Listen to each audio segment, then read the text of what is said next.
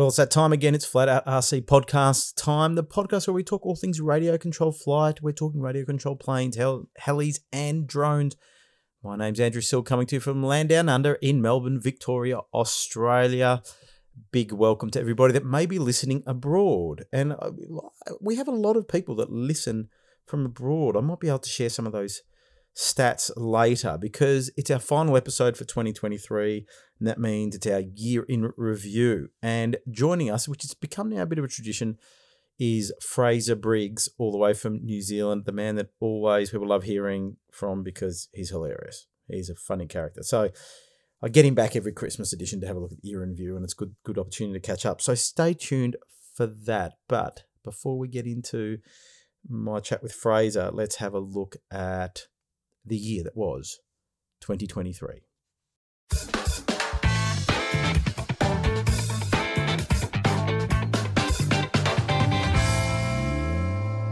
Okay, 2023 in review. It's been an interesting year. I think I set out at the end of last year saying that I wanted to do a bit more flying, and I mixed things up a bit more this year personally as far as hobbies and interests and things like that, which meant that I probably flew about the same, maybe a little bit more because I went to a few events and got to fly and that kind of thing, but I didn't do a truckload of flying due to a lot of things going on in my life. All good things, no bad things, just a lot of different interests. I started ski instructing, I got into motorbikes and stuff like that. So you end up being time poor. And I'm in that busy stage of my life where, there's a lot going on with family and work and other stuff like that. So, but the good thing about aeromodelling, it doesn't matter how little or how much you do it, you can still partake in it. And as I've always said, and this is episode, 156 or something like that, this is a great way that I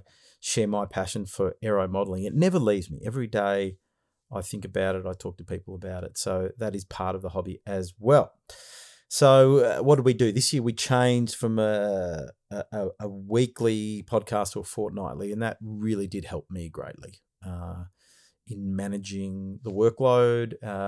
And honestly, if I didn't move to fortnightly, I probably would have given it up because it's not, I'll be honest, it's not hard to produce a podcast. The hardest thing is coordinating the guests. And everybody that produces a podcast says the same thing. It's like sitting down and having a chat with these guests is the easy part and the most enjoyable. And sometimes I'm really tired from a day's work, and then I get on the call and have a chat, and I wake up and I feel fulfilled and happy, and I get lost in this world of just having a chat about model aeroplanes. And it's interesting that a lot of guests are really reluctant to come on because I think they might not present well. They don't have a story to tell, but everybody's got a story to tell. And they'll often say to me at the end, gee, I forgot that we were recording. I go, yeah, I've told you. We're just having a chat. And that's a real positive. But I do enjoy producing the podcast still, but the fortnightly regime has really kept it going because it gave me a bit more time to find guests, and it's a bit more manageable. And I work in the marketing field, and I often say to organizations, you have to do work that is sustainable. How many organizations have started doing a newsletter and then it falls by the wayside because it's too hard to do it. They put too much pressure on yourself. So, but we've still been very, very consistent. We're still one of the, when it comes to aeromodelling podcasts, we've been very, very consistent, more consistent than I think a lot that have come and gone. And Flat Out RC is guest-based. A lot of other podcasts are just a bunch of guys sitting around a room having a chat, which can be good. If the chemistry's there, it can be a lot of fun.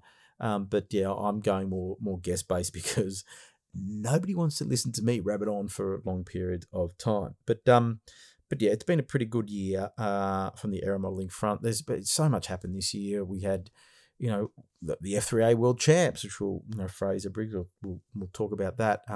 Had that here in Australia. We sort of got back on track after the disruption that COVID was, and I think that's sort of almost becoming a distant memory for us. And clubs managed to get their events back up and running, and more events came online and that kind of stuff. So it's been pretty good. We can get caught up in politics and issues in the hobby, but at the end of the day, nothing beats just getting to the flying field on a nice day and having a fly. And that's what holds me in good stead. So we still have that ability, and all is going well, really. So, okay, let's do a bit of a year in review of the podcast. So one thing I'd like to do is the top 10 most listened to podcasts. And I've got to just count back now. I don't know where I need to be. I'm just looking live on the screen now at where we're up to. So I'm recording this on the 16th of December. So it's a few days before this is going live, because that's what I do, people. I'm very transparent. I record interviews during the week after hours, and I do my intros and outros and this little piece closer to the deadline date, but still need to give myself enough time to do the edit and get everything up and running. So in 10th place, most listened to podcast this year was Catching Up with Martin Pickering. Martin Pickering, all the way from Spain, produces some wonderful content. I really admire his content that he produces, especially out on YouTube, and the effort that he goes to. He's an awesome pilot as well, good guy. Came out to Australia for the Festival of Aeromodelling this year, which was really good, and he loves coming to that event. So he came back again, second year in a row. And it was good to catch up with him and talk about Festival Aeromodelling and other events that he's been to and that kind of stuff. So he's always good to have on the podcast, and he enjoys coming on as well. So we might get him back next year to see what he's up to. In equal 9th place, it's a tie here for 9th place, we have Neil Tank, a life of service to aeromodelling, so the former MAAA president from South Australia, and Russell Easterway, a pioneering RC jet pilot. Russell Easterway down here in Victoria, he's a jet guy, so well done there in 9th place.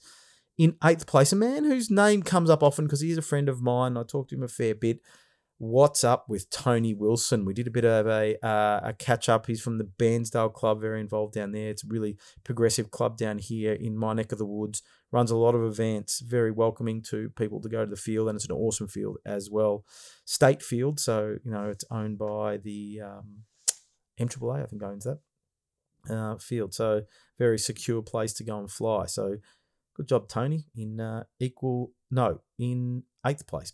7th place, Mick Gunn, control line to a shed full of RC planes. Mick Gunn from the Borbor Club. A lot of people were interested in his story. And he, again, another guy that's had a long history in the hobby. And so many of them have started out in control line and progressed into RC. And he's got plenty of planes. I caught up with Mick recently at the Borbor Club at their Float Fly Day. 7th position. I think that's where we're up to. Henry Hutchinson, OAM, the most awarded aero modeller in Australia, Order of Australia medal. That is a very, very big privilege for someone to be granted the Order of Australia medal, and that was for his services to aero modeling, namely in the pattern scene, in coordinating events that he's been doing for a very, very long period of time. And probably that movement would not be the same without the effort that Henry has put in place. So well done. 6th place. Let me just double check. 1, 2, 3, 4, 5. Yep. No, that was 6th place. 5th place. 1, 2, 3, 4. 5th place. We're up to 5th place. And only one listen behind. Well, ahead, of Henry. So, you never know what happens the next few days. But at current standings, Stephen Gregg, aerobatics to E5 model engines. Huggy, as he's known, all the way from Queensland, originally from New Zealand. A really good aerobatics pilot, did really well at the national champs down here in the IMAC national champs. But he's also involved in the industry of UAV industry, and he's doing a lot of work with model engines and electronic fuel injection for commercial applications in drones and things like that. So they use them as a generator to provide power to the batteries to keep the things flying for longer. So anyway, he's been working at that and doing a good job. So well done, Huggy. In 4th place, now here's a guy that got a fair few listens. Noel Whitehead, the scale competition legend. Noel has been on the scene for a long time in the scale competition scene. Is an amazing scratch builder. And yeah, long history in the hobby. So it was good to get Noel's story down on tape. But yeah, great story to tell. So obviously people enjoyed it as well. In 3rd place, here's another guy that produces a lot of good content. Actually, the top 3 are people from overseas, which is interesting. But in 3rd place was the lighter side of RC, Jonathan Vogt from Canada. If you haven't checked out his YouTube channel, go and have a look at the lighter side of RC. This guy is working harder than anybody else to produce content in the hobby. does a lot of jet builds and documents those builds and does it in really, really good, entertaining way. And it was a pleasure to have a chat with Jonathan. Really enjoyed that chat with him as well. And a lot of other people did as well. So the lighter side of RC, check it out on YouTube, Jonathan Vogt. Well done. Now in second place, a friend of mine, a guy that's been on before, a bit of a catch-up, and it was Jace the Ace Ducia. So it was a bit like the Martin Pickering episode where I thought I hadn't spoken to Jace for a while. My history with Jace goes back to 2018. I was in China with him and his family and the Extreme Flight crew back then. And Jace has had a big year. I was just actually reading his Facebook and how he started a little brand producing profile foamies, little foamies, which good for practice in the backyard and stuff like that. And he's teamed up with Flex Innovations now, and they've just released some new models. So you got to check those out. But JCA's, I consider him to be probably the best freestyle aerobatic pilot going around. He's amazing. He's totally next level. His precision in his maneuvers is phenomenal. He's just, the skill level is just immense. And a lovely guy to boot. You will not meet a nicer guy than Jace the Ace Ducia. His immense skill has not gone to his head at all. He just loves flying model aeroplanes and is a lovely guy. So well done, Jace. Now, in top spot, I need a drum kit. Top spot was a guy that was actually really, really good to have a chat with. And again, another international, but he did come to Australia this year. And that was Philip Kolb, the RC glider legend. Now, Philip, I didn't know anything about Philip, but some people said to me, hey, Philip Kolb's coming out to Australia. You need to interview him. I'm like, sounds like a good idea. And, I did a bit of research on him and realised he is a glider legend. He's been at the forefront of this GPS triangle racing in glider competitions. And again, a guy that's really trying to push the boundaries in that regard, and people resonated with his story. So well done, Philip Kolb, for taking out the most listened to podcast, Flat Out RC podcast this year. Now, I'm just waiting for the computer to catch up, and let's have a look at top listeners. That's a good one. This is top listeners. I'm looking at SoundCloud where I host the podcast. Wait a second. It just crashed. Let's see if I can get it up again. But I can't give away all the top listeners because that's a bit of privacy issues there. But let's just say my mate Gavin Sexton, whose name appears a lot, he's up there as one of the top listeners. You know what I'm going to do? The internet's cutting in and out. Where I record this podcast is really miles away from the internet router. So I'm just going to flick it to the extension and see if I can get some love with that. But look, I might as well say thank you to everybody who's listened to the podcast over the year. There are a lot of choices to listen to other podcasts. And, I don't do this podcast for the numbers. I do the podcast for those that are interested in listening to it. The reality is with our hobby is it's pretty niche.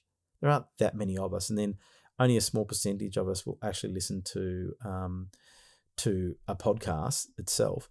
And so you got to look at things in context. And in context, I'm happy with the way things are going. And the most important thing being whether I continue to enjoy it and have the time to do it. And I definitely do.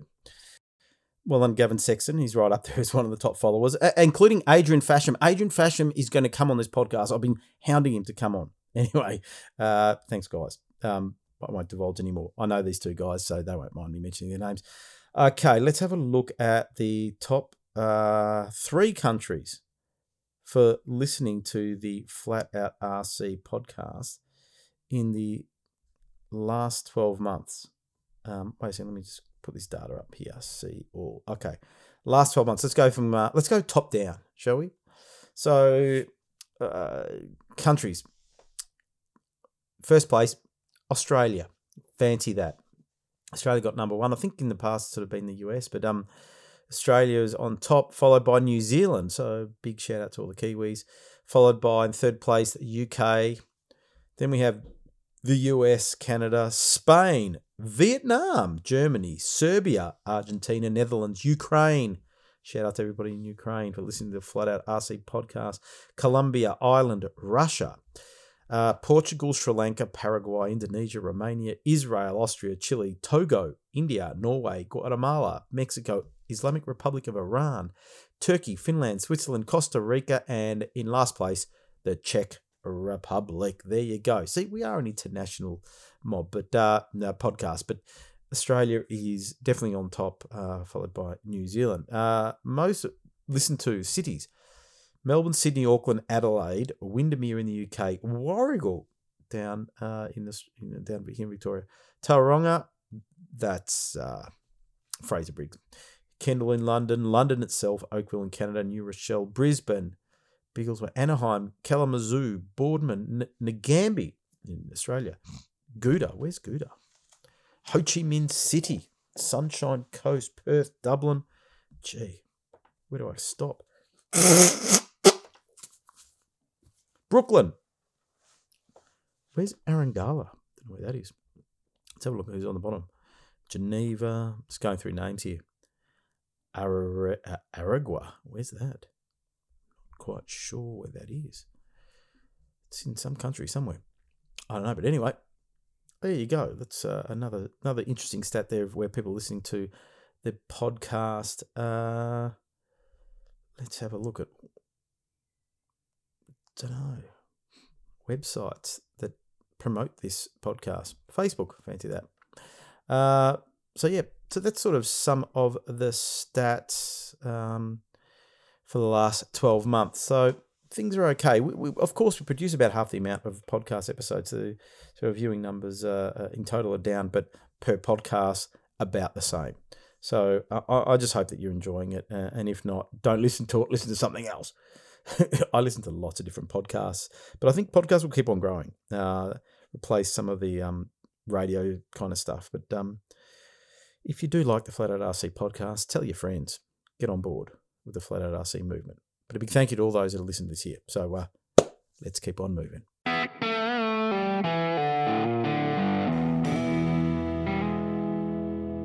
Okay, it's guest time, and it's Fraser Briggs, as I mentioned. And Fraser, if you don't know who Fraser is, he's been an avid aero modeler for most of his life, very big in the aerobatics scene, loves competing in different things, and a well-known name in the aerobatic circles around the world, because he's travelled all around the world, and he's joined us a number of times and shared some stories and stuff like that. And so you're in for a treat again, because I keep on saying to him, Fraser, this is becoming a tradition. Every Christmas edition, you're coming out, and we're going to do a year in review. And he had a really busy year, so it was good to have a chat with him, especially he competed at the F3A World Champs here in Australia. So, of course, we'll cover that. He'll tell us a few other stories. But we'll have a look at 2023 with the main man all the way from New Zealand, Fraser Briggs.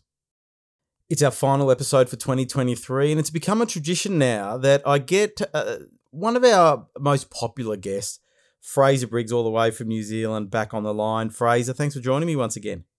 Well, thank you, Andrew. It's good to be here once again. I can't believe another year has flown by. I was just thinking myself how it feels like it was just last week that we had a chat, but it's been a year.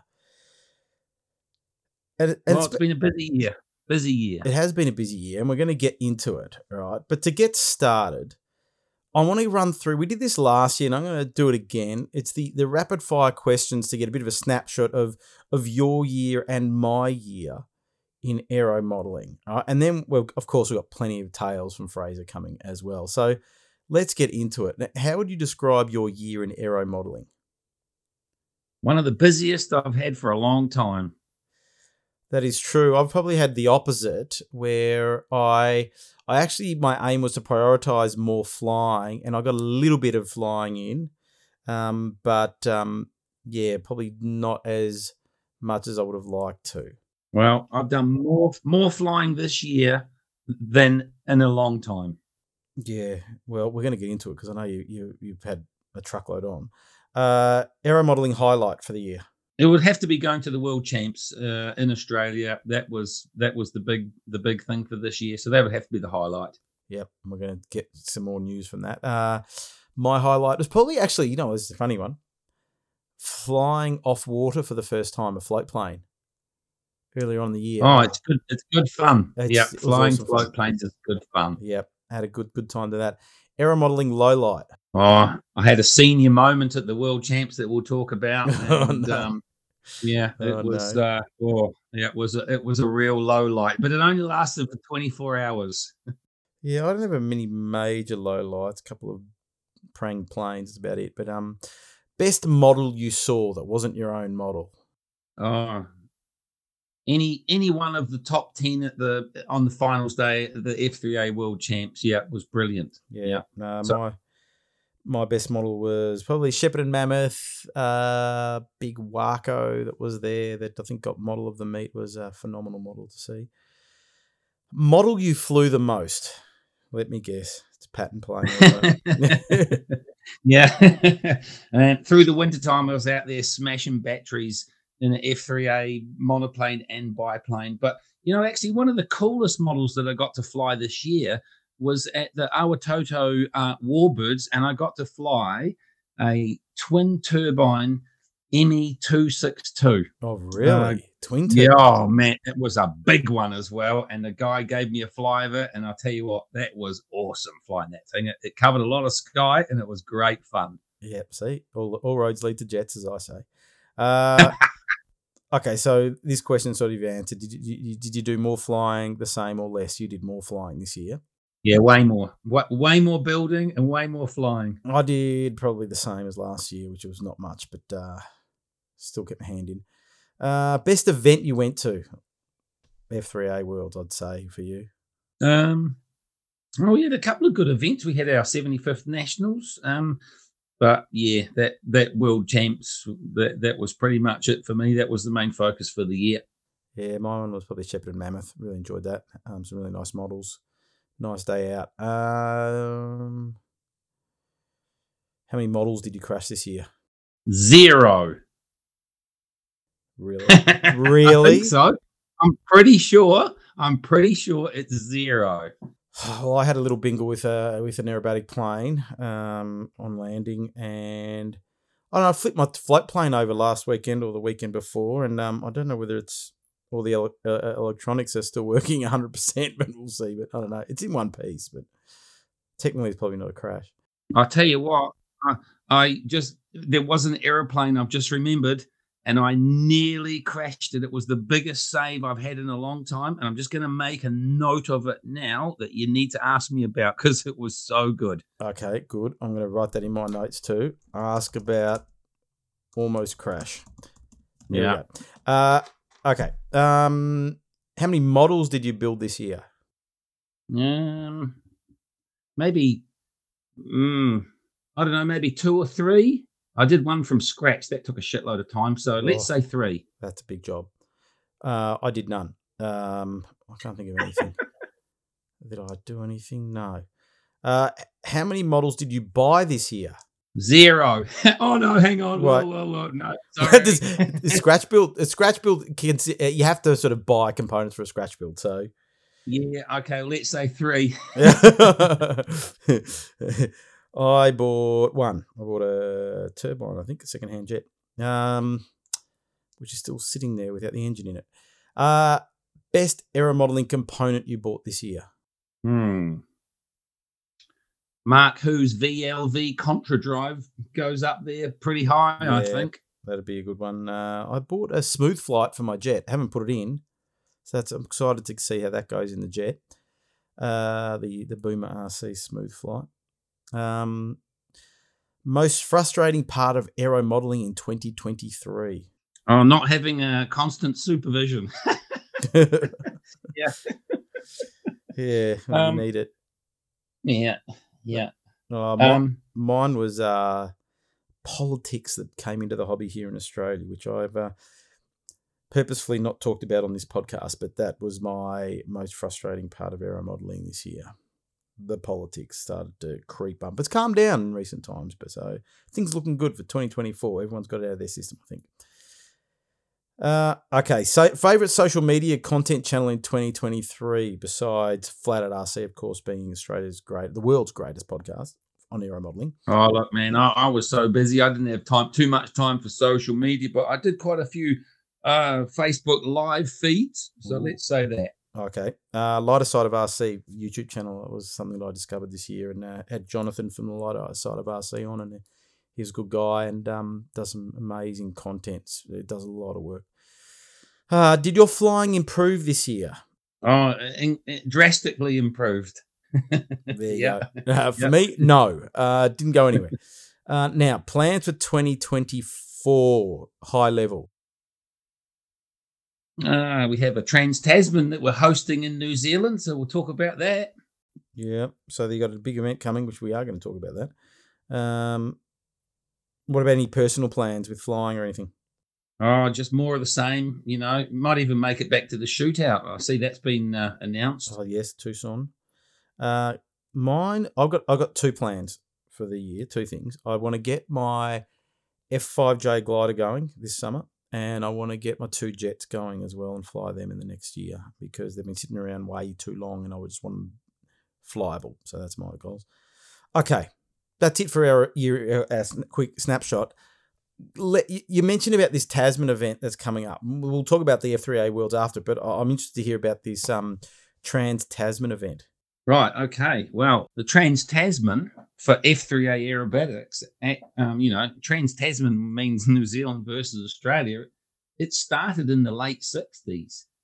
And I mean, this is when they were flying all those classic type models that we see out there now, the screaming 60 machines.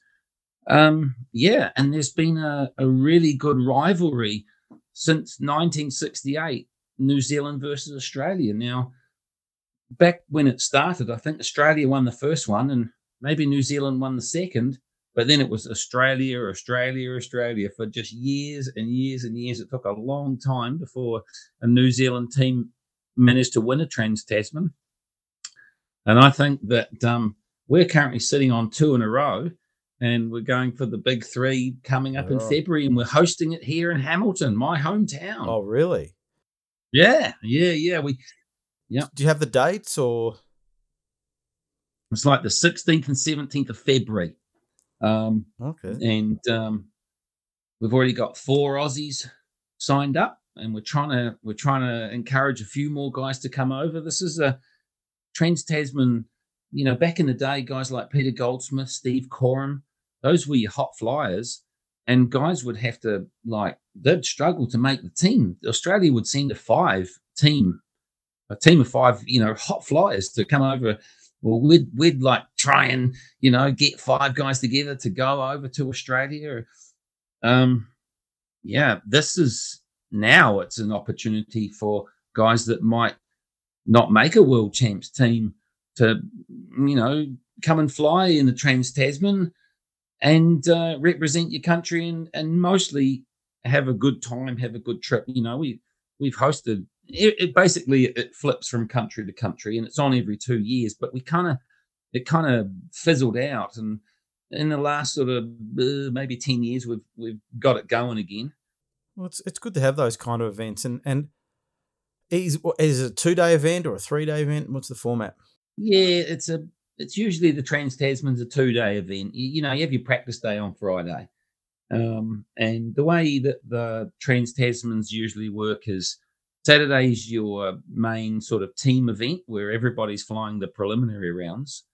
And on Saturday night which teams won the Trans-Tasman because there's always a big booze up on Saturday night, and one team gets the drink out of the trophy. And then on Sunday, it's all for one and every man for himself. It's individual contest to see who wins the top spot. Aaron Bones Gale is currently hanging on to the Trans-Tasman individual trophy, but Team New Zealand currently hold the team trophy. Ooh. We want the Aussies have got to come back over here to New Zealand and try and take it back off us. Have you got any confirmed Aussies or not? Yeah. Let me just think here. Okay, so first of all, we got Steve Johnson, who is actually a Kiwi. He lives in Brisbane. Honey Butter, that's his nickname. And I'll tell you what, you want to put him on your list. He'd be a good man to get on here. You'd hear some stories about what Honey Butter's been up to.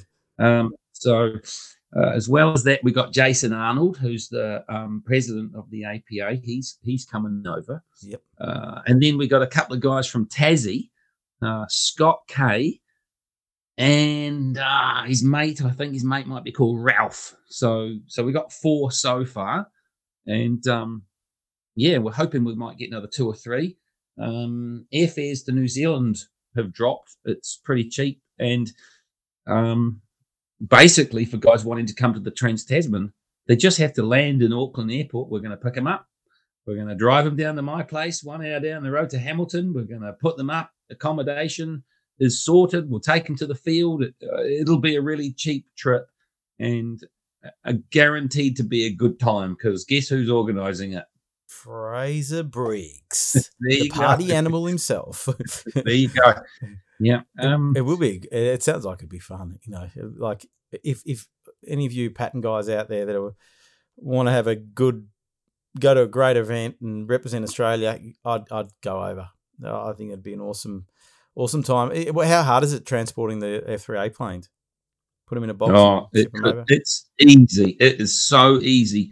When you buy your ticket on Qantas or Air New Zealand or whatever you're going to fly here on, you basically just say, I need 2 suitcases. And that second suitcase that you pay about $80, I think, for a second suitcase. You put your model in a box. It's a pattern model, so it's 2 meters long. So that means your box is 2 meters long, and your box only weighs like 19 or 20 kilos. And when you rock up to the airport, they say, how many bags have you got? And you point to your suitcase and you point to your model box, and they kind of go, oh. And then they put that model box on the scales and, oh, wow, it weighs 19 kilos. It's just like a suitcase. Have fun. Yeah. No, actually, that's pretty good. It's not too hard because, the planes aren't that heavy. So, and even with your weight capacities and stuff like that, you have plenty of extra weight there to carry what you need for the trip. Do you find that most people stay on a bit longer in New Zealand since they've made the trip? Well, we've actually got our big event of the year scheduled for the weekend after the Trans-Tasman. It's called the Rumble, and we always have the Rumble at the end of February. So we sort of thought, let's have the Trans-Tasman the week before, because we've been to Australia before where they've had, maybe the Trans-Tasman on one weekend and then the Aussie Masters the following weekend, and we hang around and we do both. Now we did that on my very first ever trip to Australia, Canberra. Was probably like 1995. I would have been 20. And team of Aussies, we flew to Canberra. I met Phil Spence. Wow, what an eye-opener. Big Phil. That guy. Yeah, he's hilarious. And we flew the Trans-Tasman in Canberra. And then the following weekend, the Aussie Masters were down at Wangaratta. And we literally just drove down there. And then a couple of, just before COVID, the Trans-Tasman was in Tin Can Bay up in Queensland up there. And then they were hosting the Aussie Masters in Coolum and the following weekend. So we went over and we did both as a bunch of guys. We had a great time.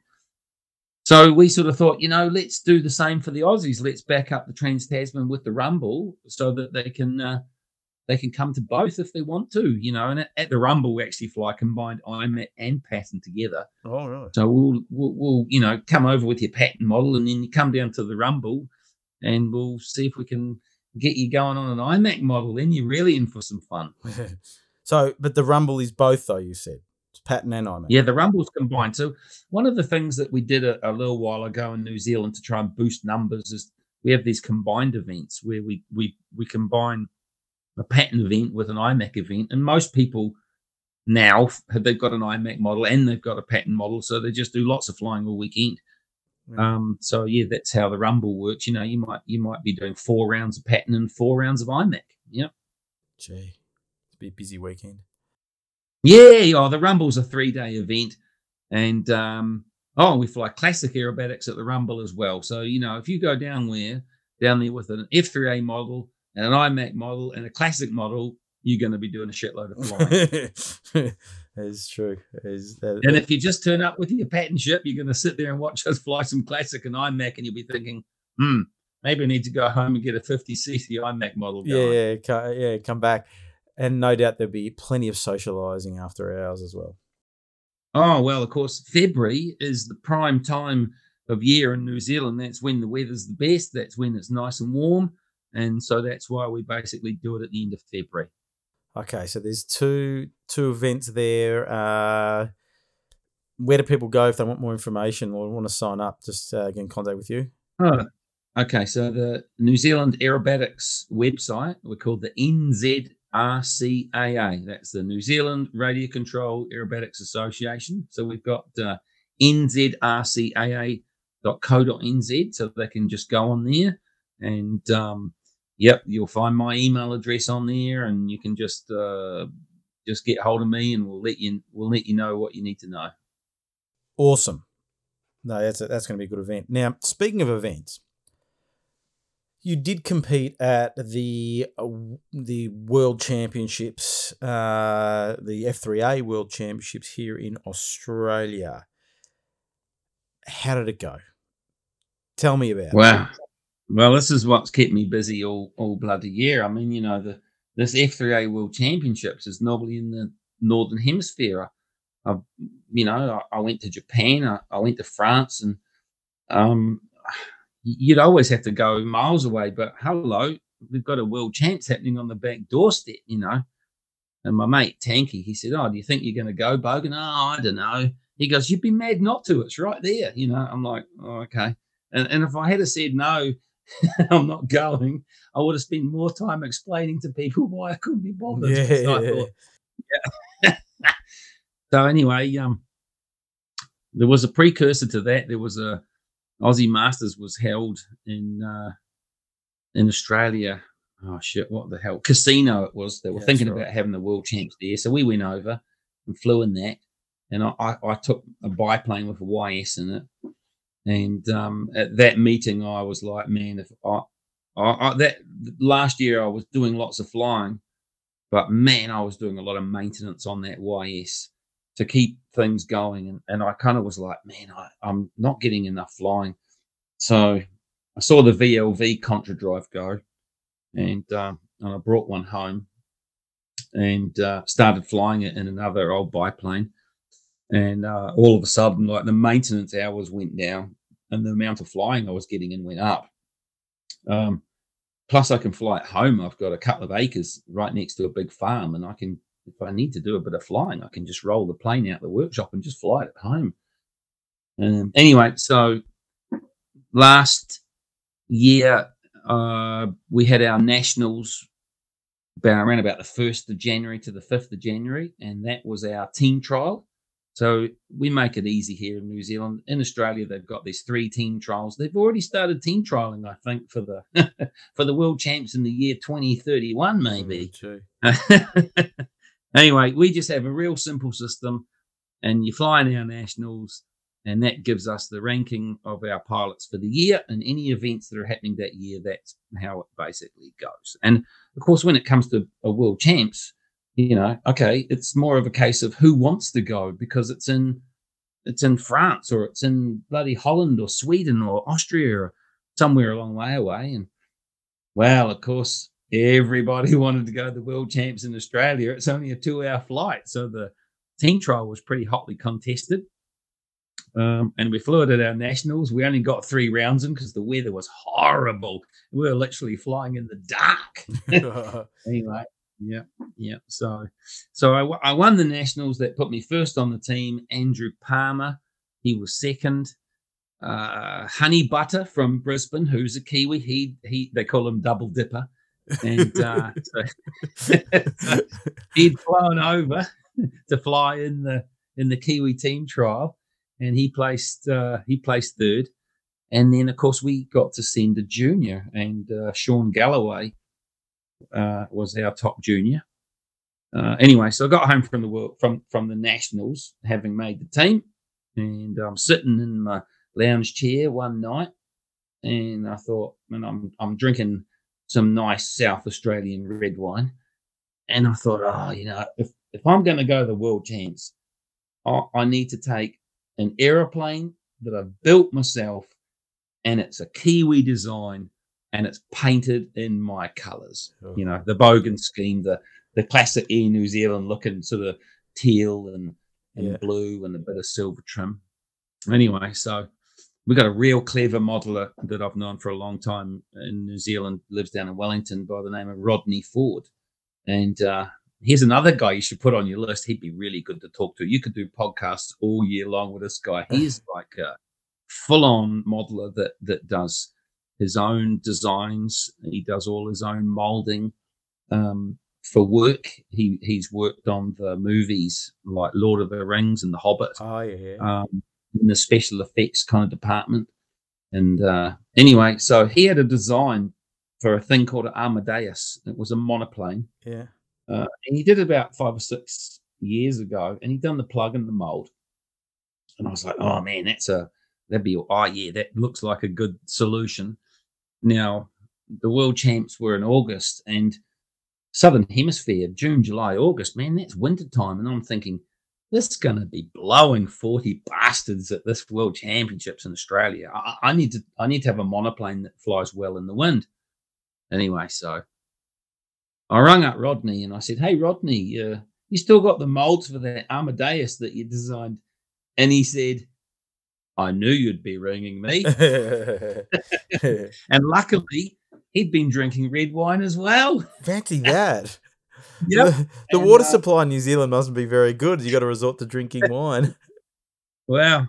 So you got to pick the right time of day to make these phone calls. Around about 9:30 is about the sweet spot, I reckon. And that's exactly what time it is right here, right now. And I'm on to a couple of cheeky red wines. Anyway, so Rodney said, I'm coming up to the Coromandel on the 30th of January. I'll pop a fuselage out in the mold next week and I'll bring it to you. Oh, shit. That's awesome. So anyway, I got the mold for this Amadeus, big sort of beluga looking fat fuselage thing. Yeah, this is awesome. And then I set to work, putting wings and tails on it and get the contra drive mounted. And oh yeah, it looked like it was going to be a really fast project. In reality, I would have been a lot faster just to buy something. But in the end, it worked out really well. And I actually, I didn't even paint the fuselage. I already had some wings from another project that I was able to use. Anyway, so I went and flew it for about a month, and it wasn't even in primer. It was just raw fiberglass. The fuselage had big bits missing out of it where it needed bogging, and it didn't look too crash hot. But I probably put 30 flights on it, and I needed to make some changes. Had to move the wing forward, and got the thing working really well, and then went, right, okay, I'm going to stop flying it for a month while I strip it down, paint it, and do the color scheme. And Steve Johnson, he does this livery studio, and he does color schemes for factories and guys, and he came up with a pretty cool looking scheme.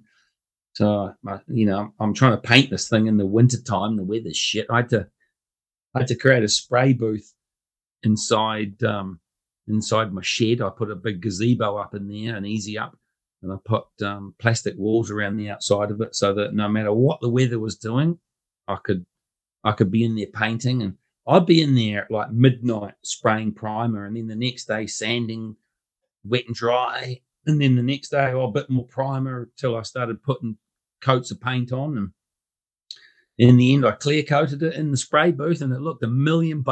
Yeah, really looked good. I'm looking at photos of it now as you speak, and it does look really, really good. That's a big project, though. Like when you got delivered the fuselage, like was it have all the formers in it and everything ready to go, and you just had to put some gear in? Nah. If you're looking on my PBG Composites Facebook page and you slide back to January, you'll see a picture of me and Rodney holding this fuselage up, and it's just a raw shell. There's absolutely nothing in it. Yeah. And it didn't even have primer on it. And but those models, they don't need very much. It only needed a couple of formers. I bought a laser level, and I just did everything with the laser and just set it all up. Yeah, I mean, I've been doing that stuff for ages, but I just hadn't done it for a long time. But yeah, flew great with the VLV contra drive in it. So What the weight end up being? it was about 4.8, 4.9. I was under the 5 kilo weight limit. That wasn't too much of a problem. Actually, you know what was interesting is there were a lot of pinholes in the fuselage. So I'd paint it with primer, and then, you'd see all these pinholes. Okay, next day, got to fill all these pinholes, and then, right, more primer, sand it down again. So I was kind of putting it on the scales every day, thinking, oh, no, this paint is adding a massive amount of weight. And you know what? I think all up, I only added 100 grams of weight to the fuselage by doing that paint scheme. Oh, really? That's not bad at all. Yeah. Yeah, it was. I was thinking I was being very careful, and I didn't want to paint it too heavy down the back. Now, it wasn't the it looks great, but if you get up real close, there are a couple of little areas that's like, yeah, that didn't work out too well. But from a meter away, it actually looked all good. I was well happy, and then once we got I got all the graphics on it and stuff. It come up real good. Yeah. And how did it fly? Oh, it flew bloody brilliant. I mean, I had to dial it in. I was out there trimming the thing and making adjustments, and it's pulling to the bloody canopy on the uplines, and okay, we need more positive incidence on the wing. I had stab adjusters and wing adjusters and messing about with the props, and even on a contra, you'd think you just set the engine at 0 and it's going to go straight up, but nah, you actually, it needed a little bit of left thrust to make it go straight. So yeah, I built it to fly in the wind, and it flew in the wind really well. Now, at the World Championships, you get this preliminary schedule that you have to fly, and it was a pretty easy P schedule. There wasn't too much trickery in it, although there was this really tricky figure M crossbox thing that we had to do, double stall turn. But other than that, it was pretty straightforward. But the actual final schedule was really complicated, and it had some rolling loops and some tricky snaps and rolling circles and stuff. So my good mate Hamish Galloway, Worms, we call him, he said, if you go into the World Championships, you need to take this biplane, because if you make it into the semi-finals, then you've got that biplane in mind and you can fly that. Oh, shit, yeah, that's awesome. So he sent me this Proteus biplane up, and I don't know what was in it. I think he had like a single prop drive in it. Out that came, and then went the VLV contra drive. So when I was working on this Amadeus, I was out there flying this biplane. Now, no Kiwi has ever made the semi-finals of the World Championships. So we were thinking, we've got a chance of making the semi-finals. At the World Champs, you had to make the top 30. If you went to a World Champs in the Northern Hemisphere, there'd be 100 pilots, and getting into the top 30, yeah, good luck with that. So it was like, well, there's a chance we might make the top 30, so we've got to be practicing this tricky F schedule with this biplane, and I've got this Amadeus to fly the P schedule. Anyway, so by the time I got into like June and July, I think I pretty was finished all the building. I'm just out there flying when the weather, actually wasn't too bad, but it's cold and it's wet and it's windy, and you just get out to the flying field and just fly in the shitty weather, knowing that at the World Champs it's gonna be windy. So I'm out there practicing in the wind as much as I possibly could. Yeah. And guess what? There was no wind. It was dead calm. Yeah. I couldn't believe it. We got to, Brisbane, they're in a weather bubble. They got no idea that the rest of the planet has shitty weather. If you live in Brisbane, wow, just amazing weather they have there. And so, yeah, we went over there a week before the World Champs. Travelled with Sean Galloway, was our junior, and his grandfather, Ewan Galloway, who I've known for a long time. And so the three of us, we went over, and Sean had a couple of monoplanes. He was flying these Proteus monoplanes that he'd been practicing on. And I had my biplane and I had my monoplane. And we landed at Brisbane, and we went practicing at the Larks field, Logan Home, I think it's called. Yeah, it's a good field apparently. Yeah, it's great field. Been there many times before. Anyway, lots of international teams already there. The Americans, Jason Schulman, Andrew Jeski. Jeski. Yeah. Great bunch of guys. So we're hanging out with them. Of course, the Aussies were out there practicing as well. Peter Panisi, and we saw a bit of Bones out there as well. What's he called? You got this bloody Mac young Dodd. guy. Yeah, Mackie. We'd literally landed at Brisbane Airport, and we'd just picked up our rental vehicle, and we're on our way. It was like, what are we going to do today? Well, let's go to the field and pull some moles out, and we might get a fly. We were up really bloody early in the morning for a super early flight. Anyway, we get this text message from Mac, and he's texted Sean, who's 15, same age as Mac. I think might be maybe a year younger than him. And he says, "Oh, would you be interested in coming to the zoo, Sean?"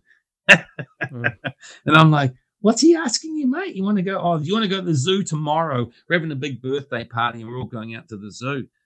And his granddad just looks at me, and I look across at his granddad, and I'm like, going, "Sean, you just need to tell him we're here to fly in the World Championships, and we can go to the zoo in 2 weeks' time when it's all finished."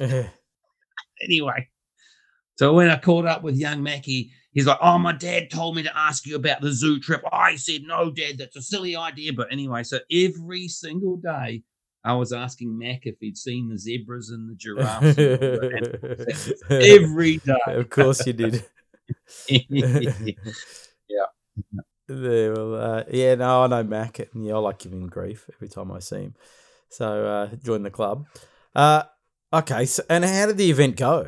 Well, the event went really well. So we actually went practicing out at Inglewood, which is where they have the Festival of Flight. Yep, And Festival we were of out there. Aeromodelling. Yeah, that's it. Festival of Aeromodelling. So Bones had jacked up this full size aerodrome out there with a tarmac runway, and we had no idea. We were, where's this place called Inglewood? It was a 2-hour drive in the middle of the night, and we get out there the next day to discover that this little place called Inglewood has basically got one motel and one gas station and one pub and a bakery, which was handy. Anyway, so we practiced there with the Americans. Gurno from Austria was there as well. A few Aussies were there, Mac and Bones. Oh, even John Tonks, he was there for a little bit. Even the Canadians one day turned up needing a place to fly. So it was really cool. And the weather was so good. I couldn't believe it. It was dead calm every day. Yeah, I was just like, wow, this is amazing. Anyway, so we enjoyed that. I think the best thing about practicing in Inglewood was every night at the motel, they had this kind of big restaurant-y type room. And the guy that owned the motel, he cooked the meals. And he was a keen aero modeler. He was learning to fly. So, and then sitting around the table, you've got, you got the guy in America, you got Gurner, you got some Aussies, and you got a Kiwi. I mean, it sounds like a lead into a joke, doesn't it? Yeah. But so we had a good time. Anyway, so we rock on into Warwick. That's where the World Champs were. And we rented this massive Airbnb that was really close to the actual where the event was being held. Most people were staying back in Warwick in motels and stuff, but we managed to team up with some of the Aussies and the Kiwis, and we got this really big Airbnb out in the country. Anyway, so first day of the event is processing. So you've got to turn up with all your badges and your stickers and all your labels and your models, and there out come the bloody rulers and the scales. And I know all the guys, old Uncle Norm and Phil and Russell were all involved with the model processing. So you get all your weights and everything done. And man, it was windy. Holy shit, it was blowing 40 bastards that day. Every team gets a half-hour slot on the official site. So, you can't rock up and practice on the official site a week beforehand because it was an airport. It was like a fully working airport. But for the week of the World Champs, the council had basically given them run a city and shut the whole airport down. There were the odd full-size movement, but there was nothing that interrupted the event, which was good. Anyway, so yeah, windy. Holy shit, was it windy? And we had our slot. We were the last ones to do our official practice. We all got a couple of flights each in the half an hour. And then it was like the Olympics, all the teams march in with the country flag and with the country little sign, and we all lined up behind our flags, and they played the national anthem. And Brian Dooley, he was the contest director, actually, and Hooley Dooley, as we know him, he's an expat Kiwi.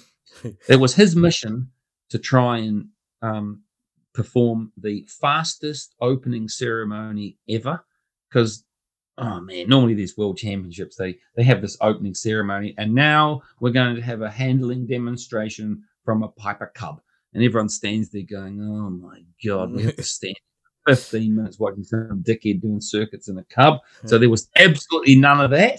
Good. And it was 12 minutes from start to finish. It was so good. Yeah. Brilliant. Anyway, so then they had a cocktail evening back in town at the local RSA sports club. And so that was great. You were just on the waters because you're an athlete competing in a World Champs. Well, you see, I was up pretty late the following day, so I was able to have 2 beers instead of 3. But yeah, look, this is just a great opportunity to meet everyone and catch up with people that you haven't seen for ages. Anyway, so the next day, the World Champs started. Absolutely stunning weather. Oh man, I just could not believe. Like the previous day was blowing 40 bastards, and then overnight, it just dropped to nothing. And it was like that for the rest of the week. Hooley Dooley had a smile from ear to ear about how great the weather was. So you planned to have the monoplane, sort of didn't eventually. Well, I had my win, but yeah. So I flew my monoplane on day one. Now at the World Champs, you get 1 flight per day. Yep. And that goes on for 4 days. So you've got your 8-minute slot to fly. And the Kiwi teams were the Kiwi pilots. So there were 4 of us, 3 seniors and 1 junior. And we were pretty much bang, bang, bang separated by another pilot. So within the space of half an hour or 45 minutes, we've all done our flights. And so we're all kind of, oh, look, we've all got to be there at 1 o'clock because you're on at 1:08 and then I'm on at 1:24 and you're on at 1:46. And by 2 o'clock, we're done and we're out of there again. So it was really good. It was really well organized. It ran like clockwork. Everyone had their official bibs on. The judges were in these pink bibs. They were all prancing about. And they had maybe a panel of 10 or 12 judges. So there was 2 flight lines, 1 at each end of the runway. And each flight line has 5 judges on it. And then there's like 3 ready boxes with the pilots all ready. And you do your flight, you're nervous, you're bloody shaking, and then thank goodness that's over. See you tomorrow, sort of thing. Okay. Yep. What did you do around after, once you were finished at the field? Well, you go practicing. There were maybe 2 or 3 sites you could drive up to Toowoomba, 45 minutes. You could go up there and practice. I mean, if you had an 8 a.m. flight, then you could do your flight and then go and spend the rest of the day doing practice if you wanted to. You don't have to. I think there was a site in Warwick, but we had our own secret handshakes flying field because we'd rented this great big Airbnb and we'd seen on the photos there was enough room to secretly fly at home. Yeah, how good is that? That's perfect. It was. What about a landing strip area? Was it okay? Oh, it was not a problem. Yeah, there were a few gum trees that you had to avoid, but it was about the same as what I fly at home, so it wasn't an issue. So my mate Worms, Hamish, he'd he turned up to help his son Sean was our junior, and he wasn't there for the practice, but like the night before the World Champ started, he flew over with some more Kiwi supporters. My mate Stinky and his Mrs. Inky, that's their name. Yeah.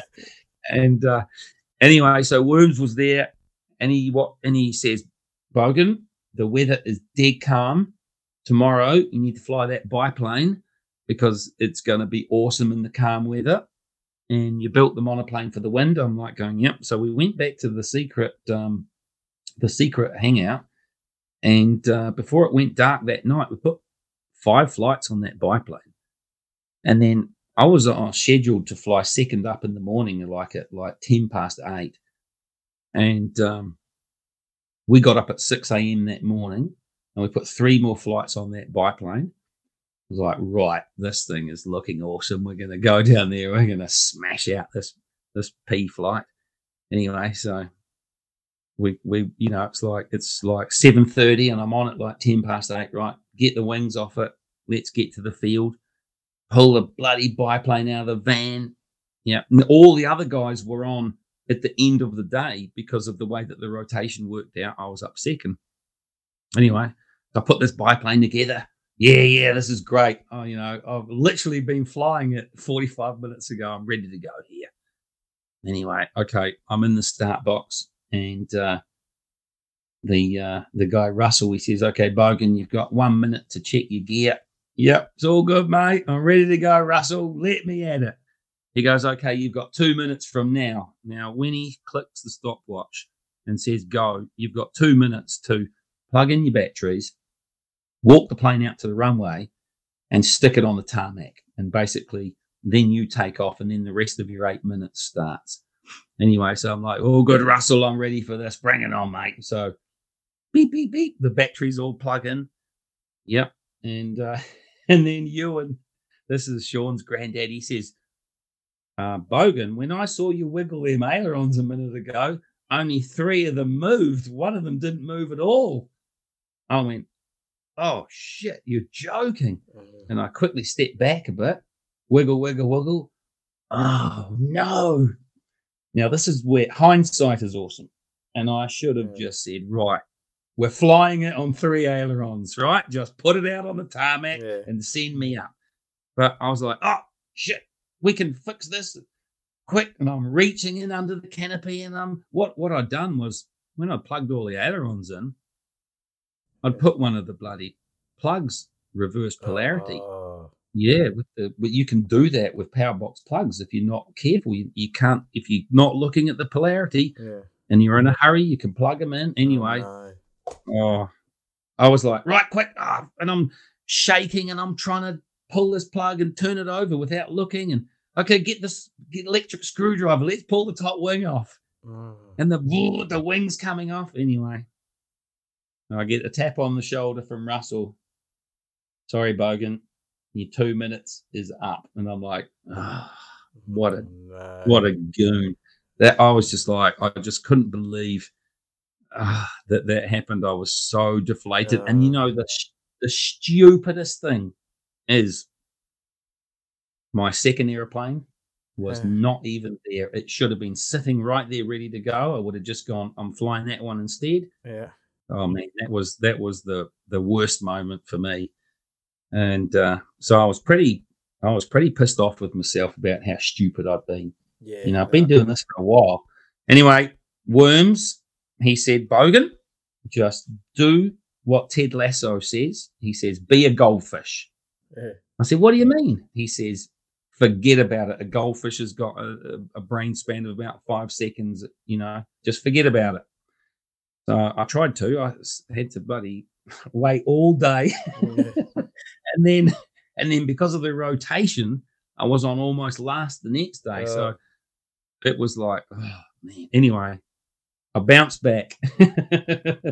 Yeah. And everyone's going, oh, Bogan, we see you got a 0 for that round 2. What happened? I'm like going, yeah, I screwed up. Yeah, but don't worry. You get to drop 1 round. So you fly 4 rounds, you get to drop 1. But of course, you want to drop your shitty score. Yeah. And usually your first round's your shitty score, so you want to drop that. And I'm like going, wow, now I'm going to have to do well here because I'm going to have to carry all my flights. So from now on, nothing can go wrong. Anyway, go back there the next day, put my flight in with the biplane. Yep, good flight. I'm like, okay, sweet. And by now we're on day 3, and there's one more day of the preliminaries to go, and the top 30 are going to move through, and I'm sitting in, I think, 30th or 31st place. And I'm like right on the bubble. I'm like going, man, tomorrow's flight has to be just awesome or I'm a spectator. Yeah. Anyway, so I think I was on after lunch on day 4 and nervous as hell. By now, my missus has turned up. She come over as well. She's there to watch it. Everyone's there. It's like, man, the pressure was on. But yeah, managed to smash out a really good flight on day 4. And what plane were you flying in? The biplane or the mono? yeah, still on the biplane. Now, it had just started to get a little bit windy, actually. There were lots of big thermals coming through. And of course, I had both models sitting there and they were both ready to go. And I didn't have to make the decision until I was told, you've got 2 minutes starting from now. And we were like, the guy that had just flown before me, I think he flew his monoplane. But anyway, I was like, nah, I'm going to fly this biplane in the wind. It'll be okay. And I did. And I think I jumped up to 27th position. So I was like, yeah, we've made the semifinals. I mean, that was my main goal. No Kiwis had made the semifinals. Andrew Palmer, another Kiwi, he made the semifinals as well, just ahead of me. So 2 Kiwis were in the semifinals. Sean Galloway, he finished, I think, 33rd. He was our junior. And Steve Johnson, Honey Butter, finished 35th. Those guys both flew exceptionally well.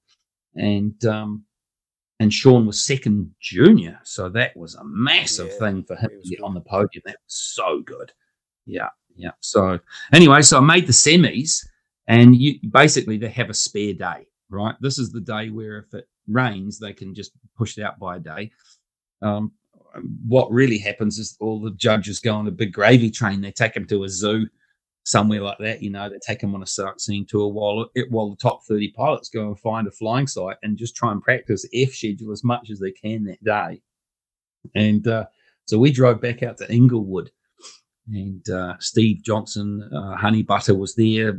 We were all out there that day. And man, I think I did like 15 F flights just back to back to back. I was just absolutely knackered, man. It was just a shitload of practicing F schedule. And anyway, so went back for the semi-final, and flew great. Flew as good as my practice flight. So I was really happy. No senior moments. I got past that. So now I think I finished 23rd. I moved up. It was like every day I flew, I just kept on slowly moving up the ladder board.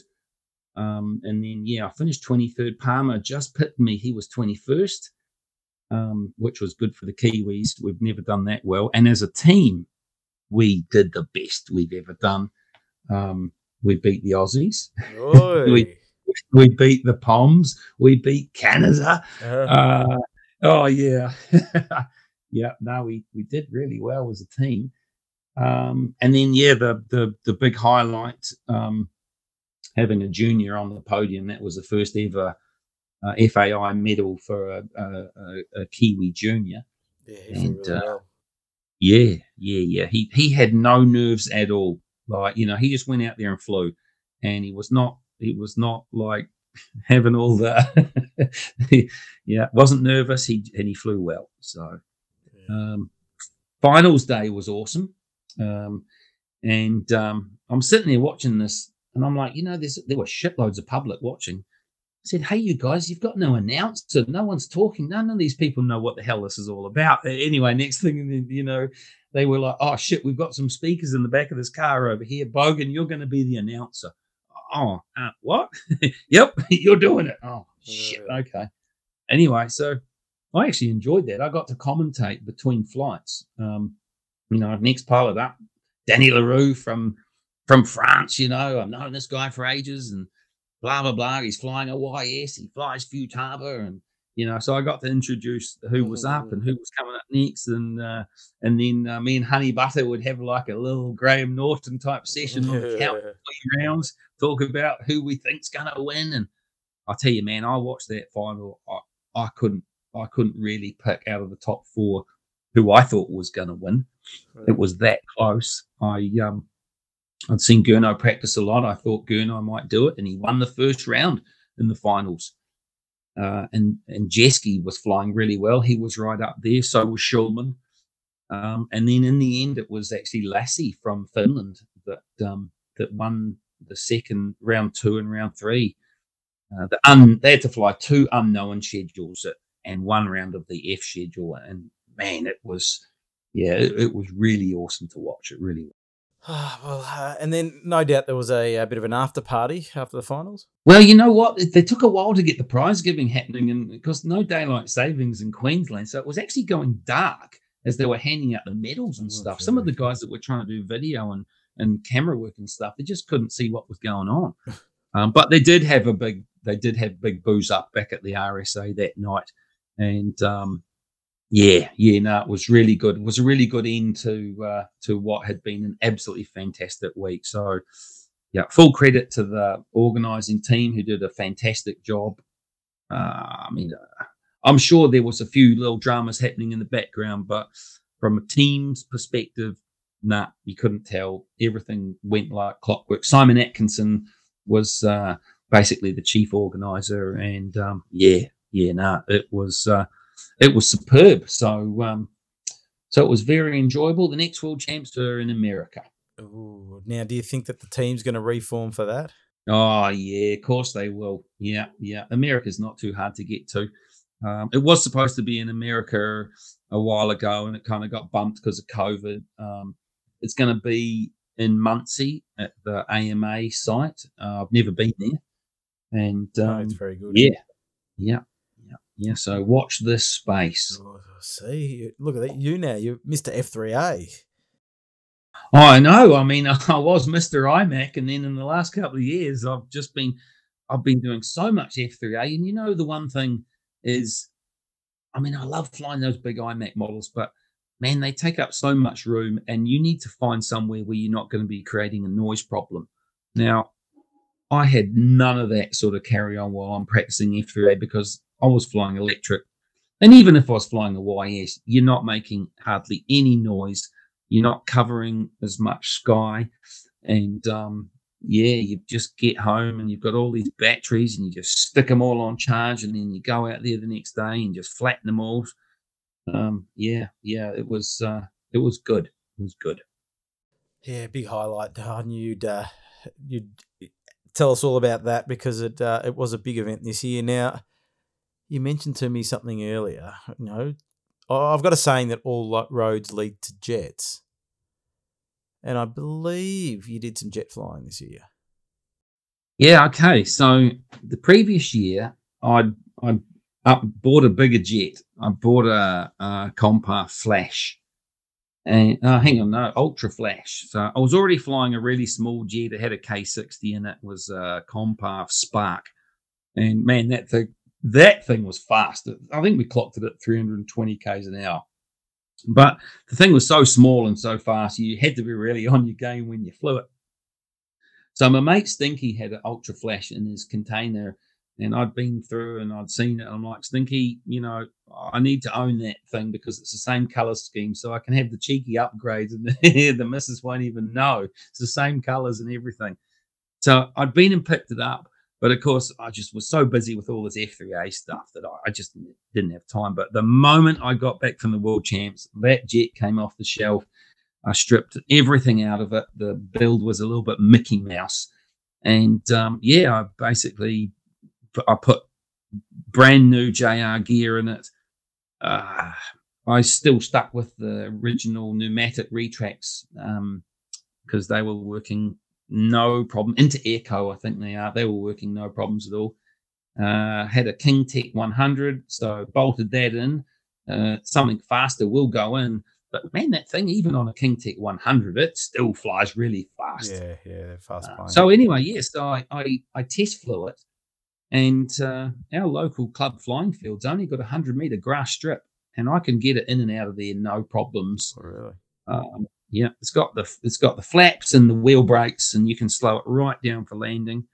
So yeah, I've got my jet going again, and I've probably put 10 flights on it, and yeah, man, it's a lot of fun. Yeah, it's a lot of fun. But you were telling me about another jet you got to fly. Yeah. So we have this Warbirds Watoto that's around about the 5th or 6th of February. Falls on a public holiday weekend. And a guy in Auckland called Craig Abbott's got this big ME262. I mean, the thing was huge. I think it had a pair of 100s in it. Anyway, so yeah, you give me a fly on that. And I loved every minute of it. That was awesome, man. That thing covered a shitload of sky and flew great. So I flew it right from the takeoff right through to the landing. Yeah, it wasn't a problem. What's the jet scene like in New Zealand at the moment? Because in Australia, it's been like boom times. Yeah, we have a really good jet scene. They kind of have like a central place, Tokoroa. It's about an hour and a half south of me. That's where the tarmac strip is that they fly at. And they have a jet meet through, they don't bother scheduling them through the sort of 3 or 4 months of winter time. But they're back into it. And once a month, they'll have a jet weekend. And they probably get maybe 7 or 8 or maybe a dozen guys, depending on who can actually make it. So there is a pretty good jet scene. And those are just the guys in the North Island. There's a couple of guys down the South Island flying jets. Yeah. We've got a very healthy jet scene happening here in Australia at the moment. As I said, it seems like all roads lead to jets. There's a friend of mine that probably a year and a half ago didn't own a jet, and now he's got 5 of them, I think. So yeah, they're breeding like wildfire over here. Okay, now speaking of planes, what's this Mosquito all about? Oh, okay. We've had this big Mosquito going for a little while now. It's a scratch-built Mosquito, the big twin fighter bomber. It's 3.2 meter wingspan. In New Zealand, there's a restoration company that basically were restoring Mosquitoes, and the first one that rolled off the production line, we went and saw it one weekend when it was like the big unveiling. We saw it fly, and old man Baldrick, he's been building big models for ages, and he said, I think we need to build a big Mosquito.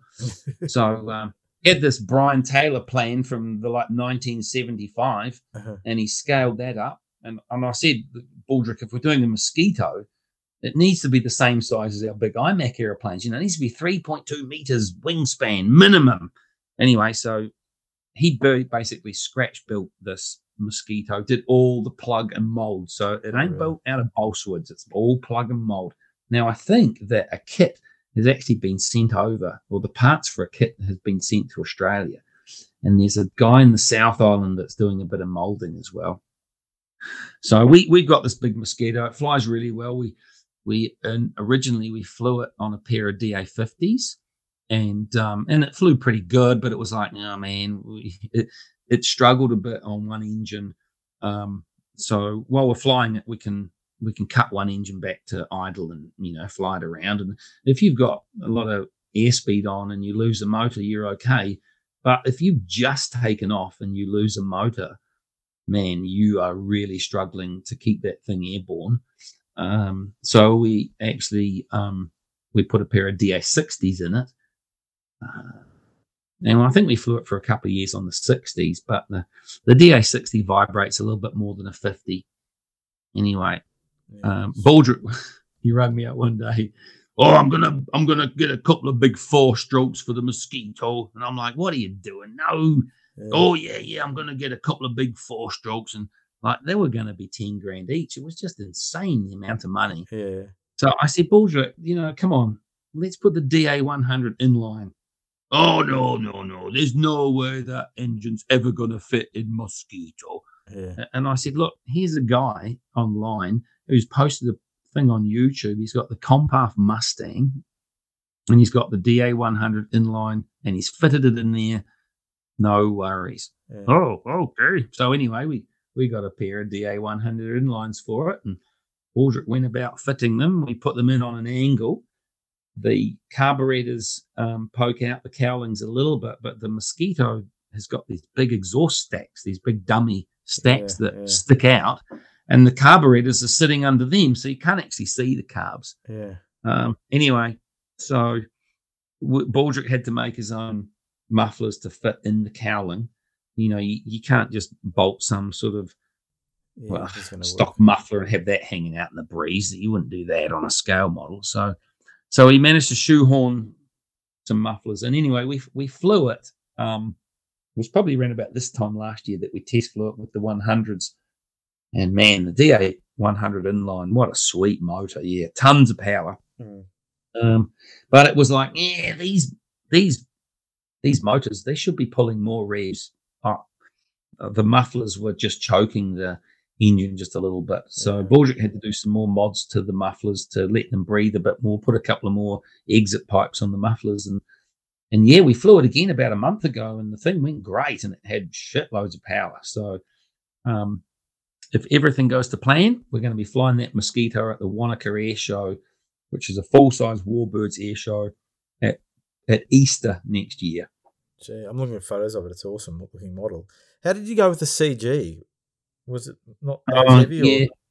No, it needed some lead to get the CG right. Everything's as far forward as we can get it, and I think with the 100s in, we might have added another kilo or even 2 kilos of all up weight to the airframe, and then we were able to remove a little bit of lead out the nose as a result. Okay. Yeah. That's all right. No, that's an awesome looking model, that one. Okay. I know that you've got in your archives a lot of good stories to tell, and you've given me a lead into a couple of them. So what happened in 1995 in Canberra? Oh, okay. So we're talking about Trans-Tasmans. That was my first trip to overseas, I think, for a competition. Me and Worms, we were young bloody guys. We must have been 19, 20 years old. We went to Canberra for the Trans-Tasman. I met Phil Spence. I might have met Peter Goldsmith at that World Champ. Steve Coram, he would have been there too. Chris White, and we had a really good time in Canberra. But the note that I've actually made is about the following year, and we had a Trans-Tasman here in New Zealand, and it was at a place called Tokoroa, which is where they fly these jets now. Anyway, I got to meet this Aussie F3A flyer, a young guy like me, and he's called Tony Driver. Have you ever heard of this guy? He's from Melbourne. Yes, you heard of Tony Driver. Good pilot, apparently. Tony Driver. Anyway, he has multiple nicknames. One of the nicknames was Tinkerbell, because he was always away with the fairies. Anyway, so meet this guy called Tony Driver. What a crack up. Anyway, so these Aussies have come over, and we're all staying in this little motel in Tokoroa. There's only 1 or 2 motels, and we'd booked out this motel, and I guess we filled out about 4 or 5 rooms. A whole bunch of Aussies have come over. Anyway, I'm out there on the practice day, and the Aussies are going, "Hey, one of your bloody Kiwis was taking us for a bit of a ride last night. What are you talking about?" "Oh, well, we come through duty free. We bought a couple of bottles of Jack Daniels or Jim Beam, whatever it was, and he was helping us drink it. We're standing around at the motel out in the car park, and we noticed this bloody Kiwi every time we poured him another one. When he thought we weren't looking, he'd tip it over his shoulder into the bushes and ask for another." "No way, really?" "Yep, we caught him doing it. We didn't have him up about it, but we caught him doing it." Shit, that's pretty bad. Anyway, so this guy already had a nickname, Talk a Lot, because he talked a lot. So he was nicknamed Tip a Lot that night. Anyway, so next day of the Trans-Tasman's rolling on, and we're getting to know all these guys, and typical Kiwis and Aussies. When you put them together, they're having a good time. Anyway, I think the Aussies won the Trans-Tasman. I'm pretty sure they did. Anyway, Saturday night's the big party. So we're at the motel, and we're all sort of outside in the car park area. And my station wagon that I used to have back then had a huge, big sound system in it with a big, massive, like a big boombox thing in the boot that you kind of could flip over and face out the other way. Pair of 12-inch subs and tweeters and horns. That's what people did back then. You don't see it now. I still do it. Oh, no. You're the one. Yeah. I mean, I got bogan on the number plate. Yeah. But I'd use it at the field for practicing when I'm practicing freestyle. Big sound. I just roll that thing out. Anyway, so we're in the car park, right? There must have been 15 to 20 guys. Saturday night, 10 o'clock, we've got this big boom stereo going. And the owner of the motel comes over and says, "You guys need to shut down this noise, and you need to move this party inside the motel rooms." And I said, "Are you serious that you want all us rowdy guys actually inside the motel room and not in the car park out the front?" Yep. So in we go. Well, Space Cadet. That was the other nickname for Tony Driver, Space Cadet. That was Spacey. Anyway. Man, what a model. I tell you what, he turned up to this thing with his own scratch-built airplane, all made out of balsa wood. And man, I've never seen quality like it. Hats off to the guy. What an awesome builder. Anyway, I don't think he actually flies anymore. No. A long time ago, I think he finally shacked up with some bird, and he had little kids who are probably teenagers now.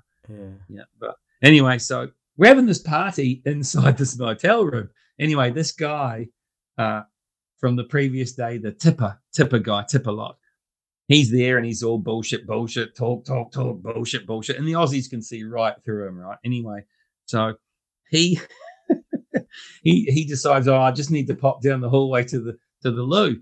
So he disappears down there for a pee. Anyway, Tony Driver quickly grabs his can of beer, races up to the kitchen bench, tips half of the beer down the sink, tops up the beer with water, and slides it back onto the table, and it stopped in the right position just as the tipper lot guy was coming back down. Anyway, so everyone's like going, "Oh, yeah. Talk. Anyway, so old tipper lottie has a big slug on his beer, and he's all talking more bullshit, and then he has one more slug on his beer, and then he just slams it down on the table. "Who the bloody hell did this?" Anyway, he absolutely, the cheese slid well and truly off his cracker, and he went marching up to the door, the big ranch slider, to get out of the room, right? And his curtains are closed, and he couldn't find where the curtains opened up, and he just grabbed the entire curtain rod rail track and just smashed the whole lot off the wall, threw it down, and boom, out through the ranch slider. Anyway. From now on, he shall be known as the Curtain Bandit. Yeah. Anyway, yeah. All the next day, we're talking about the Curtain Bandit, and so, oh yeah, it was so good, so good. Somehow I think you're the person that's creating all the names and giving it to everybody, and then everybody else just follows. You know what? Just this weekend, right? I've been flying pylon, right? So we had a 2-day pylon racing event, an hour's drive away from me at a flying site called Airsale. It was a fantastic weekend. We had a Christmas barbecue last night. Anyway, there's a guy that we're flying with, and he's called Dave Coleman. Why Dave Coleman? Do you make mustard? He goes, "No." I said, "Well, Coleman's mustard." And then my mate Stinky straight away says, "From now on, we shall call you Colonel Mustard." So yeah, just like that.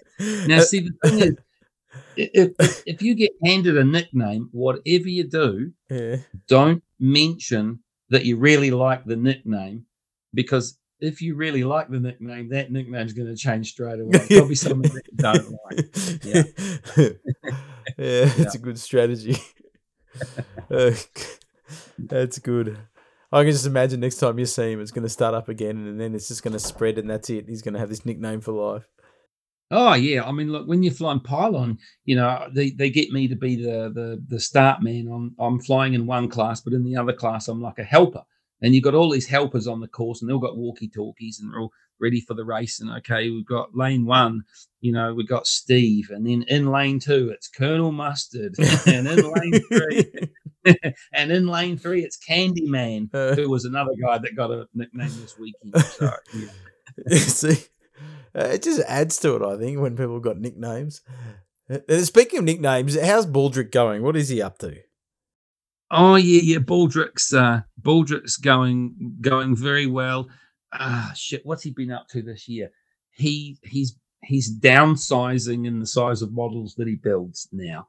He's what is he, 76? I think he's knocking 77. I tell you, he is fitter than me. He goes to the gym a lot. Mm-hmm.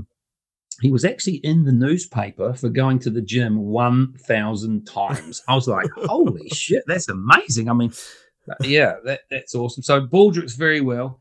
He's built a scale chipmunk. It's got rivets and scale detail and shit all over it. He's doing a tiger moth, as well as composite. that. Are they composite or?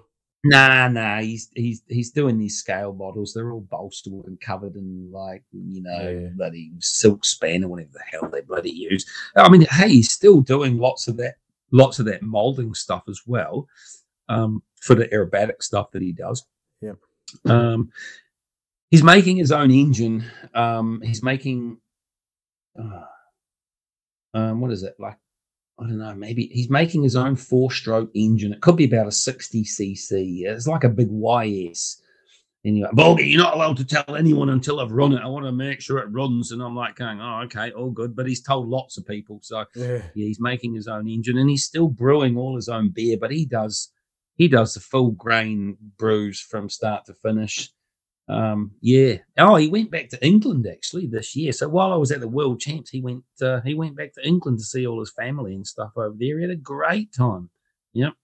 Spending all my inheritance. Tell him to slow down then. Okay. So next year, 2024.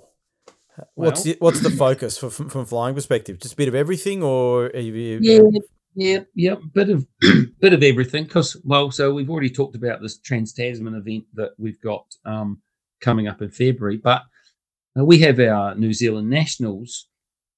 Starts on the 1st of January, goes for 5 days, and we do everything from free flight, control line, vintage, soaring, pylon, scale, IMAC, pattern, the whole bloody lot. So I'll be flying pylon, IMAC, and pattern, of course, and so that's the next big thing. We've had a bit of a bad run.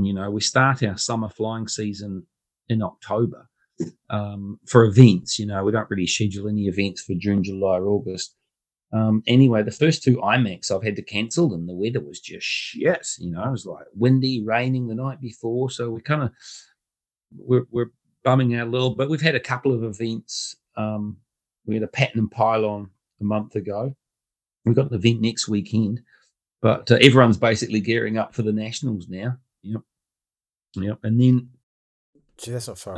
Later on in 2024, I'm not sure. The shootout's been announced. I don't know if I'll go or not yet. We shall see. Watch this space. I do have Wanaka Air Show scheduled for Easter, so I've kind of got to get back into some freestyle flying, because I always have to turn up and do like a big freestyle demo with a big model for that. Just test flew my old Raven on Friday with a DA215 in it. Yeah, tell me about the 215. I saw a photo where you've changed the sticker on the side of the plane. Yeah. So I've been wanting to try one for a while. Huggy Bear over there in Australia, he's been using the 215. He went to the shootout last year. Just a great big 2-cylinder. Weighs the same as the 4-cylinder 200. Less parts, a little bit more power. So I've got this massive Sukhoi that I want to put it in, but I've got to make new wings for the Sukhoi. So I thought, look, I'll just bang it in this Raven and we'll go out and fly it. So yeah, I fired it up and holy shit, it's got some bloody power. I mean, man, like the 200 is really easy to start because, there's 4 cylinders turning over and they're only 50cc cylinders. So the compression's not really that high. But man, this 215, it's like, holy shit, you really got to lean into it to start the bastard. It feels like you need concrete shoes even, hold you down. Yeah. So yeah, no, it went well. I still got a bit more flying to do on it, but had tons of power. I've got a 3-blade propeller on it at the moment. I'll get a 2-blader in for it. It was actually really quiet on the 3-blader. Do you put it through cans or what have you got? Yeah. So MTW had to release some bigger cans. I guess it was a couple of years ago now. TD 130s they are. So this basically bigger than they've ever made before. And yeah, man, I just basically stuck them on the 215. I had to do the braze up the knuckle headers, which was a pretty easy job. And yeah, no, it's all good. I can't believe it. Like, are you flying every weekend? Whenever you can? Yeah. I'm flying every weekend at the moment, and I'm even sneaking out for a little bit of a sneaky fly in the evening midweek because we got daylight savings. You're in Melbourne, you know what that's like. Yeah. Now's a great time. It's daytime till 8:30 at night, and we're still 10 days away from the summer solstice. So the days are as long as they're going to get. It's a good time to go fly and get out there and do it. Yeah. See, I'd like to have that opportunity. I'd like to live on a bit of land where I can go and fly something. But a lot of people that do have that say to me, "Oh, it gets a bit boring by yourself sometimes." But just plug in a battery and have a quick fly. It sounds good to me. Yeah, look, one of the new models that we've been flying this year, Horizon Hobby or E-Flight, they do this thing called an Ultrix, and it's like a flying wing that's got 2 engines on it, sticking forward. So it'll do what I call the crazy pizza, because when you give it full rudder one way, it basically one engine just goes to full throttle and the other side goes to nothing. So you can put it into a crazy flat spin. Yeah. And it's just like flipping and whizzing and spinning and flipping and it doesn't really lose that much height too fast. So you can go really high and, just go mental with the thing. Well, you can get a lighting kit for it. So we've been doing night flying with these, what we call the crazy pizzas. And, shit, that's a hell of a lot of fun. Yeah. Lots of fun. It's just a real simple. I took a stack of them to the Nationals, basically. And I was like, okay, as soon as somebody sees the first one go, the next one, he's going to want one, and then there'll be 3 flying, and then the next day they were all sold. Yeah. That's what happens. We see something, we fall in love with it, and other people, want to get them as well and fall in love with the idea. So I can see how that can happen. Okay, well, we've covered a lot of ground. We've been through the year. We sort of, had a look at what's on the horizon next year, and you're a very, very avid aero modeler and always very, very entertaining. And you might get to Tucson, maybe. That'd be interesting to see whether that happens. Yeah, I've got a lot of work to do to get to Tucson. I've got this really awesome, PBG Extra 300, but I need to make a new set of wings for it. And I'm like, man, I've just done so much building and stuff. It feels like I need a little bit of time off, but oh man, I just can't see it happening. Yeah. But it's summertime. It's awesome. It's time to get out there and go flying. That is true. That is true. Yeah. We've had funny weather over here. This weekend has been a bit wet. They're threatening that it's going to be a really, really hot summer, but it hasn't sort of kicked in yet. It's still been pretty mild. But yeah, we've come off the back of a lot of events in the past month and a half or so, 2 months, and I think everyone's sort of winding down for the Christmas break. But I'm looking forward to getting some flying in over the Christmas break. I just don't know what I'm going to fly. I'm just deciding now, what do I need to take? I'm going to be going away a bit. Actually, I just thought I've got some planes up at my holiday house. I'm going to be up there. I might go and fly some planes up there. So that'd be all right. But and some gliding. Have you ever flown gliders, or it's not your thing? Yeah, no. I've done a little bit of gliding. I like doing slope soaring. I get into a bit of slope soaring. Yeah. I've got a DLG glider, the old spin around and throw it Yep. thing. I'll tell you what, that's I used to think these guys were all bullshit catching thermals. Never seen you catch a thermal with that thing. But man, I got into a bit of that DLG flying from home, and when the weather's nice, one launch and you're up for half an hour if you want to. Yeah, no, it's a little bit like trout fishing, I reckon. Those trout fishing guys, they always look at the river and trying to figure it out. And we got some bloody good soaring guys here in New Zealand. In fact, they went to Bulgaria for a World Champs at the same time. Yep, this year. They went to Bulgaria for the what's the electric class? They got those big F5J. They had the F5J in Bulgaria this year. Yep. So Team New Zealand on first place on the podium. Yep. Oh, really? Because you got Joe Wirtz is there, isn't he? Yep. Yeah, we got Joe Wirtz and we got another guy, Rowdy, and so those guys went over. There was a 3-man team. It was was really good, really good. But I just like getting out there and throw that DLG glider and start sniffing out some thermals, and then see how high you can get, and then go, right, I'm gonna bloody point this thing back at the ground and come zooming in and see if I can find another one. You've got to be like a real outdoorsy type person, I think, to be into soaring. You've got to be able to look, like 3 miles away and see a rabbit fart and think, oh, there might be a thermal over there. Well, I never thought of it that way, but I find myself when I'm driving in the countryside and I see a nice paddock, the first thing that comes to mind is, wouldn't that be a nice paddock to fly a glider in? I don't think of sort of a powered flight when I'm driving along, but yeah, I was thinking I've got this DLG that I haven't flown actually, and because I'm going down the coast to my mother-in-law's, and I'm a member of the flying club down there, but I don't have room to carry the planes, with all the family stuff. But I thought the DLG will easily, I can just throw on top of some bags, and it's nice and lightweight. So I might take the DLG, and maybe if we can squeeze in, I've got a little 48-inch extra electric aerobatic plane. I might take that down there as well, and see if I can have a crack. But sometimes the weather's not great, so I'll pick it. I'll pick the weather. Well, I think you probably should take them both, mate. But the good thing about that DLG is you can pop the wing off and you'll slide that thing in real easy, and you can sneak down there and go and just have a few flies and just launch the thing. Even just a park you can go to. You're not going to annoy anyone flying a DLG. Yeah, that's true. Yeah. No, I do like the DLG. Well, Fraser, it's been a pleasure, as always, having you back on the Flat Out RC podcast for the final episode of the year. As I said, it's become a bit of a tradition. You're taking a break from work over Christmas? You got the Nationals. You got the Nationals anyway. Yeah, we've got the Nationals to go to. Yeah. Bloody Christmas time. It'll be business as usual through there. But yeah, I won't have to do too much work. And we'll look forward to another awesome year next year. Well, all the best with next year, and we'll have a chat next Christmas. Bloody good. I've got my bags packed. I'm at the door. About to leave, already packing. Come with me, I'm not really asking.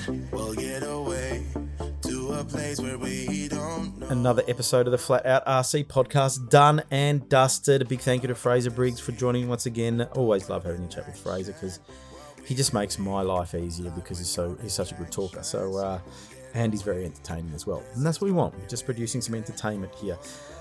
Look, a big thank you to everyone once again for tuning into the Flat Out RC podcast this year. I really appreciate you choosing to listen to Flat Out RC, and I do hope that you enjoy it and continue to listen if you like. I'll be back next year. I take January off. I just need to have a break. I've been telling people I'm just fried. I'm really, really tired. I don't take a lot of breaks during the year outside of work, and so I'm looking forward to have a Christmas break. What am I going to do on my Christmas break? Hoping to fly some gliders. Hoping to fly some model planes, pending some good weather. I'm going to ride my jet ski, because I have a jet ski, and so I'm looking forward to some adventures. And I just don't want to do any work. I just don't want to have to look at any work. So I've told my customers, that's it. Just don't talk to me until the 8th of January. So I'll be back with the podcast start of February. So to everybody, have a good Christmas. Happy Hanukkah. Any other celebrations that you got happening this holiday season? Please enjoy. Stay safe. Keep well. If you're out on the road traveling, be careful, because we know this time of year there's a lot of people moving around. So enjoy your holidays. I'll be back in February. In the meantime, go out and fly a model aeroplane and take a friend so you can introduce them to it as well. Have a lot of fun. Thank you everyone for listening. Talk to you in 2024.